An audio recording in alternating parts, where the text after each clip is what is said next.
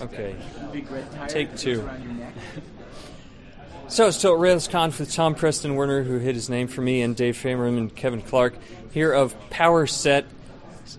Definitely a lot of excitement around Powerset. It's hard to tell if Rails or Powerset was generated more hype and excitement, but definitely a little bit of a beta out there for people to use and do some searching.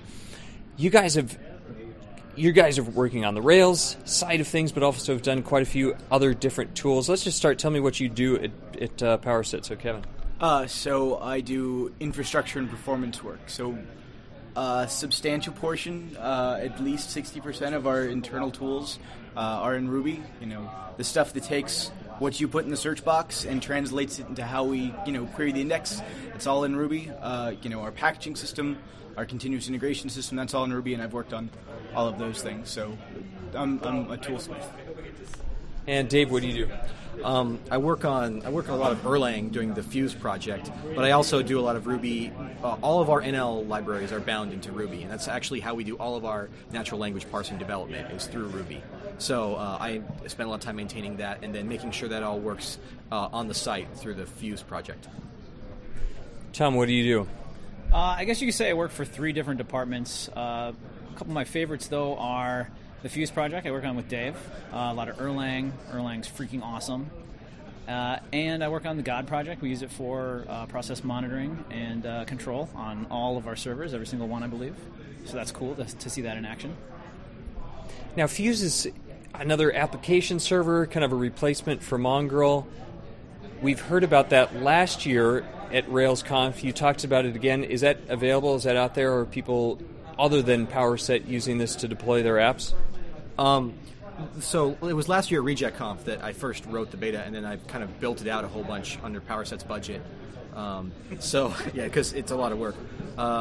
People can go to my GitHub, github.com/KieranDave, and they can take a look at the source code right now. I mean, it's available. You could use it for a real site today. I don't know if you would want to do it for like Twitter, but... And Powerset's running on it, or not yet? Powerset doesn't run Rails through it, but our production backend does indeed use it. Like every time you enter in a query, it has to be pre-processed, and that's a fairly complicated thing. So we use the Fuse code base to route that back to our Ruby libraries that do all the work and then send it back. Now, there's a lot of work in the Ruby community on different language parsers and things. You got like Treetop.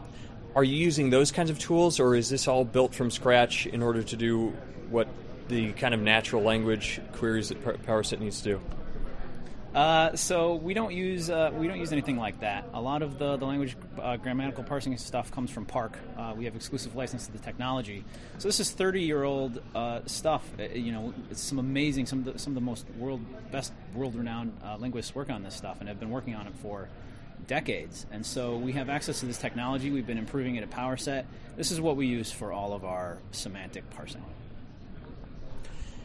So it seems like there was a lot of excitement about Powerset, and now for a couple months now, people have been able to use the public site at least to search Wikipedia, and yet a lot of people just said, okay, big deal, it's searching Wikipedia. Should people still have high hopes?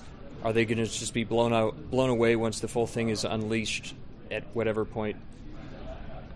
Well, it wasn't like that's our business model, is our Wikipedia search. I mean, we'd like people to look at it and say, yes, Powerset has technology. People were calling us Vaporset and making fun of us for not launching. So we put something out there. We wanted to show everybody that we could. And anyone who's got a full-scale site up knows it's a lot of work. I mean, you have to have a lot of stuff in place.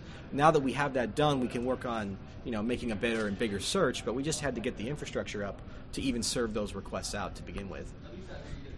Yeah, so we're actually working on new indices right now, and scraping and live refreshes and all the things that a full-fledged web scale search engine is going to do. So in other words, yes, they should be excited. Yes. Maybe not this month, but soon we'll have more stuff, and we definitely want to have a lot. I want to put everything in it. Now we can put all of Peep Code, all the transcripts. Maybe how's that sound? Sounds good to me. So you've got quite a stellar team already. Are you still hiring other Ruby developers, or you have the team as is and you're going forward? Yes. All parts of the organization use Ruby. So I know we're looking for front-end people right now, and I'm looking for somebody to replace my old position and platform. And if you're doing cool Ruby stuff, we're happy to see you. We just picked up actually Will Morgan, who did DITS and SUP and some other really cool Ruby projects. He's going to come hack with us, and it's going to be awesome. So. Yeah, and also Erlang. If you are a hardcore Erlang person and you want to work at Powerset, we are definitely continuing on that front, and we'll need more manpower before too long.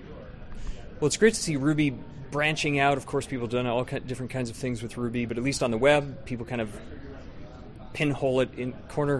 What's the word? Anyway, pigeonhole. Thank you. This is what I need a natural language search for.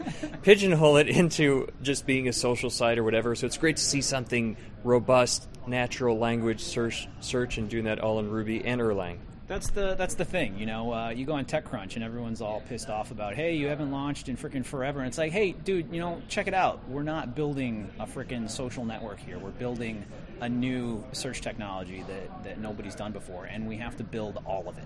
Natural language search is hard. Possibly one of the hardest problems you can look at computer science right now. Probably up there. Well, thanks. Yeah. Thank you.